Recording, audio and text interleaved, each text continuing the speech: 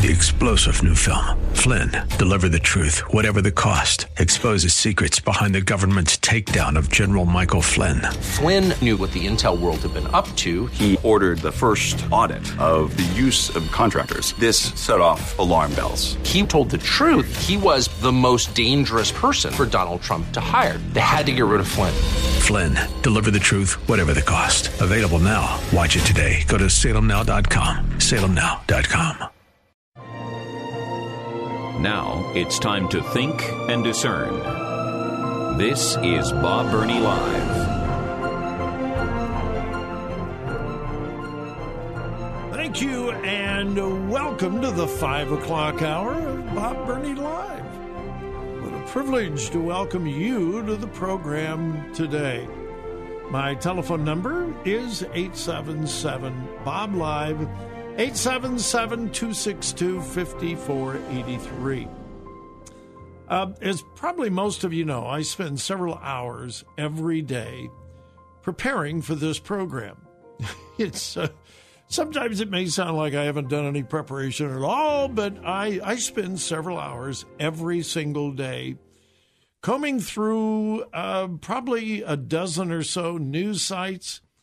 I look at the stories, I print the stories, and then I staple them together. I read them, I underline them, I circle them, and then I put them in an order of priority, of the priority of how I want to present them to the audience. Every once in a while, a headline just grabs my attention. And that happened this morning as I was doing preparation for this program. I came across an article from the Denison Forum. This is a piece written by Jim Denison. If you're not familiar with Jim Denison, you should be. He does a podcast. He does, I don't know whether it's daily, but a few times a week. He posts things on what he calls the Denison Forum, Denison. His subtitle is News Discerned Differently. Well, anytime I come across somebody who wants to encourage us to discern from a biblical point of view, they've got my attention, because that's what this program is all about, being an LTD.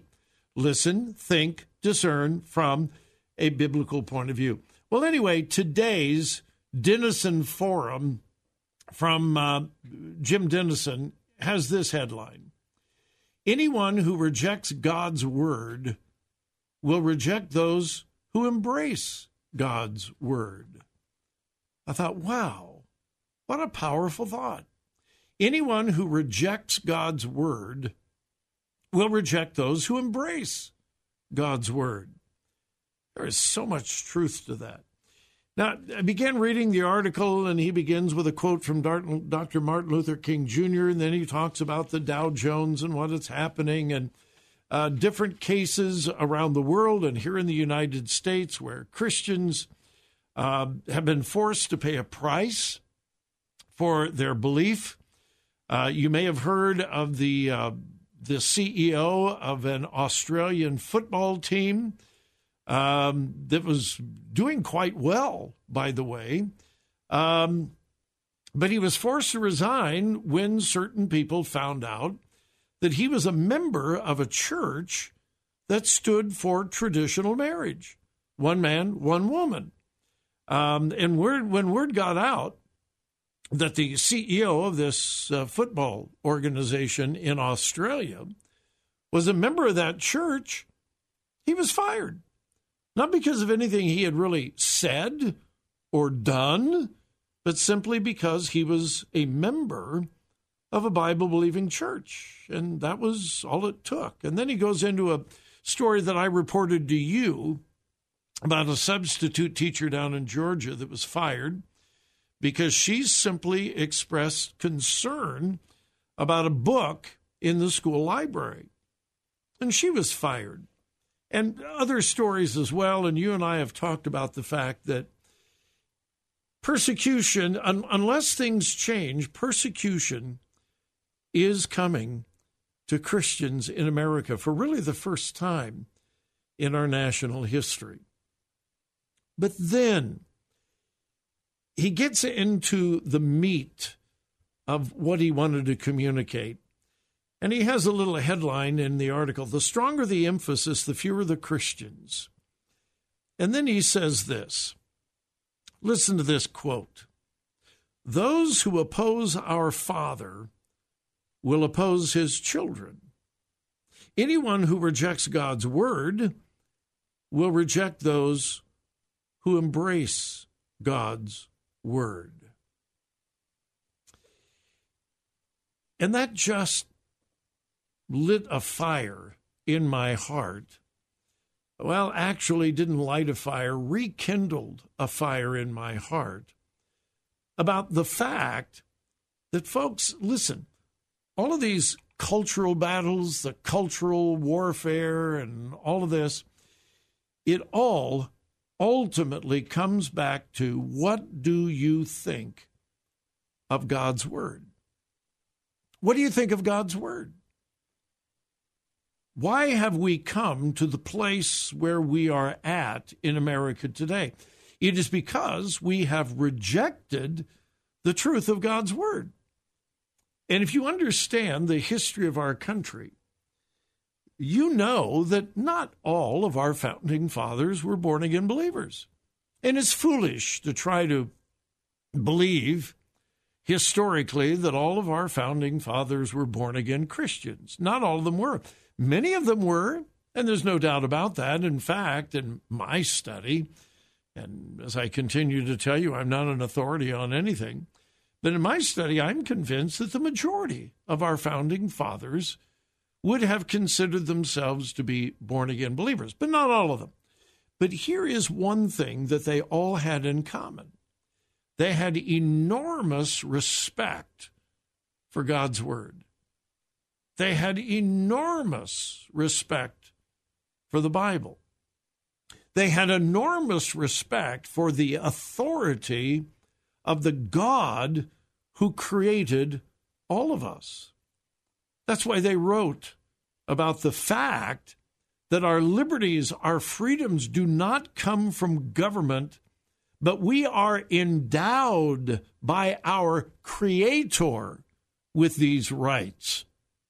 It is God who gave these rights to us. And they had this great, great respect for God's word and the principles of God's word. That's why when you look at our civil law system, there is so much reflection of the Mosaic law. I mean, the difference between first-degree murder and manslaughter, straight out of the Mosaic law. And you could go on and on and on and on in the intricacies of our civil law system and how they were derived from biblical, primarily Old Testament law. They understood that God had written a book. They understood that we were created by God, and because we were created by God, that Creator God had every right to determine what was right, what was wrong, and determine things like what constitutes a family and what constitutes a marriage. There is not a single one of our founding fathers that would not be shocked with the promotion of same-sex marriage by the government. There's not one of them, because they had that foundation in a Creator God and the Word that He wrote. It all comes down to, what do you believe about the book? Got to take a break. Hang tight. We'll pick that up right after this break.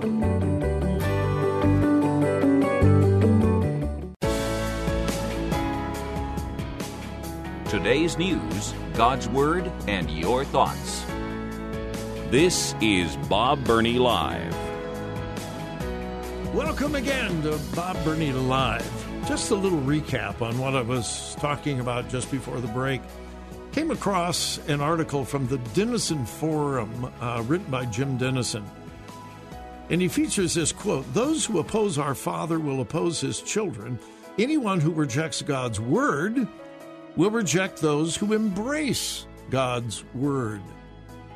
Man, that grabbed my attention because it is so incredibly true. It is God's word that is at the center of all of the culture wars, the controversies about lesbianism, bisexualism, transgenderism, homosexuality, marriage. It is the authority of God's word that is at the very, very root of all of this. I hope that you have a couple of defining moments in your life that have caused you to take a particular stand on the Word of God. I hope, and I seriously hope, that you can look back on some point, some time in your life where you made a decision about your attitude, your devotion, your dedication to the Word of God. I've got several of them. I was raised in a Christian home. I was raised in a Bible-believing family. I was raised in a Bible-believing church. My pastor, who was a Missouri hillbilly, taught me to love God's Word. But the most defining moment in my life came about from an old probation officer that surrendered to preach. Joy and I were married at Canton Baptist Temple up in Canton, Ohio, back in 1969. Well, that was her home church, Canton Baptist Temple. And the Canton Baptist Temple was, at that time, one of the largest churches in the world, and they certainly had one of the largest youth groups in America and one of the largest youth groups in the world. And it was headed up by an incredibly unlikely candidate. His name was Mel Sabaka. Mel Sabaka was a tough-as-nails, old former probation officer, former Marine, former drill sergeant that was wonderfully and miraculously saved and transformed by the power of God. Mel Sabaka was one of the just toughest men I've ever known. You got to know him, you'd think he ate rusty nails for breakfast. But when God saved him, God changed him dramatically. And he began teaching and preaching to young people, high school kids, single adults, college kids, and he developed one of the largest youth groups by far in America. Not dozens, hundreds of young people in his youth group. For some reason, I was introduced to him through Joy. Again, we were dating then, and I had heard of this church. But when I would take Joy home, we would go to church there and so forth. Anyway, Mel Sabaka took me under his wing, and I had the privilege of speaking several times out at their camp, Camp Choff, which is still going today. And I'll never forget one day, I don't remember how old I was, but I was very young, very, very young in the ministry. And we were walking down one of the streets, the roads at Camp Choff during a summer camping time. And all of a sudden, Mel Sabaka turned on his heels, and Mel went back into drill instructor mode, and he got this look on his face. I stopped, stand straight up in my tracks, and he began pounding on my chest. I'm serious. He begins pounding on my chest, and he gets up in my face, and he begins screaming in my face. And here's what he was screaming. "Bernie, I'm telling you, young man, you listen to this. You listen to this. You dedicate your life to the book. Do you hear me, young man?" And I'm going, yes, sir. Yes, sir. You dedicate yourself to the book. You love the book. You study the book. You memorize the book. You preach the book. You teach the book. Love the book. Love the book. Love the book. Do you hear me? I will never, ever forget that. And it changed my life. And I determined, and listen, I know it was Mel Sabaka, but I believe it was the Holy Spirit of God through Mel Sabaka that gave me a defining moment in my life that has lasted till this day.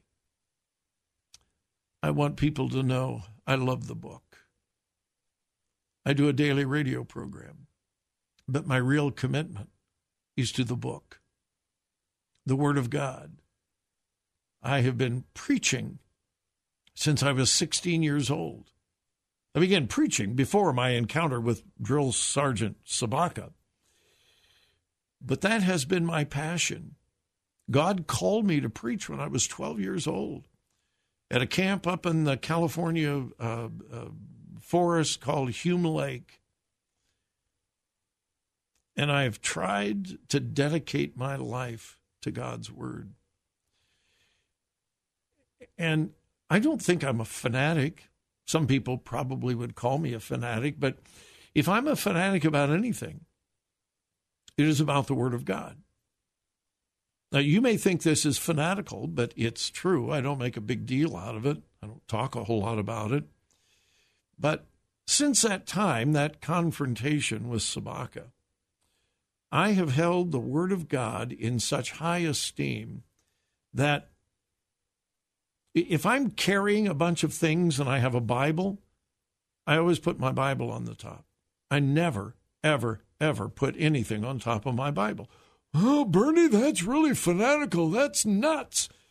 Well, maybe so, but that's just the way I am. I won't lay a piece of paper on top of my Bible. It's God's Word. It's the book. It is not just ink on paper. It is God's Word. And I learned that it is the very breath of God. When we talk about the inspiration of the Bible, we often refer back to 2 Timothy 3:16. All Scripture is given by inspiration of God. Now, because most of you are smarter than the average bear, you know that that word inspire there literally means breath. Now, this is Greek. The Old Testament is in Hebrew, but it's the same concept of when God created Adam. And there he was perfect. He had skin and flesh and bones, and he had his eyes and his mouth and hair, and he was standing upright, but he didn't have life. And the Bible says God breathed into his nostrils the breath of life, and he became a living soul. The Greek word translated inspired is the equivalent of the Hebrew word that is used breath. It's the same concept. So the Bible, the Word of God, is literally the breath of God. And I've said this on this program before, but if you haven't thought of this, please understand this. When you read the Word of God, God is exhaling and you are inhaling. Did you get that? When you open your Bible and begin reading, God is exhaling to you, and you are inhaling his life. Such is the nature of the Bible, the Word of God. And that's why the greatest battle today is not over politics. It's not the right, it's not the left, it's not liberal, it's not conservative. The greatest battle of all is the authority of God's Word. This is what draws the line of demarcation between a church or a denomination that is blessed of God and a church or a denomination that is literally cursed by God. Their view of Scripture. Hey, I got to take a break. No, I'm not done. Hang with me. We'll be right back. You're listening to Bob Burney Live. 3-star General Michael J. Flynn, head of the Pentagon Intelligence Agency, knew all the government's dirty secrets. He was one of the most respected generals in the military. Flynn knew what the intel world had been up to. He understood its funding. He ordered the first audit of the use of contractors. This set off alarm bells. The explosive new documentary, Flynn, Deliver the Truth, Whatever the Cost, uncovers the facts behind this scandal. Flynn told the truth. He was the most dangerous person for Donald Trump to hire. I find out the worst enemy that I'm going to face in my life is right here in America. They took my assessment and they wanted me to change it. And I was like, I'm not changing it. They had to get rid of Flynn. With in-depth interviews, archival footage, and never-before-seen personal records of the man behind the headlines. I just felt like I was drowning. Flynn, Deliver the Truth, Whatever the Cost. Available now. Watch it today. Go to salemnow.com. salemnow.com.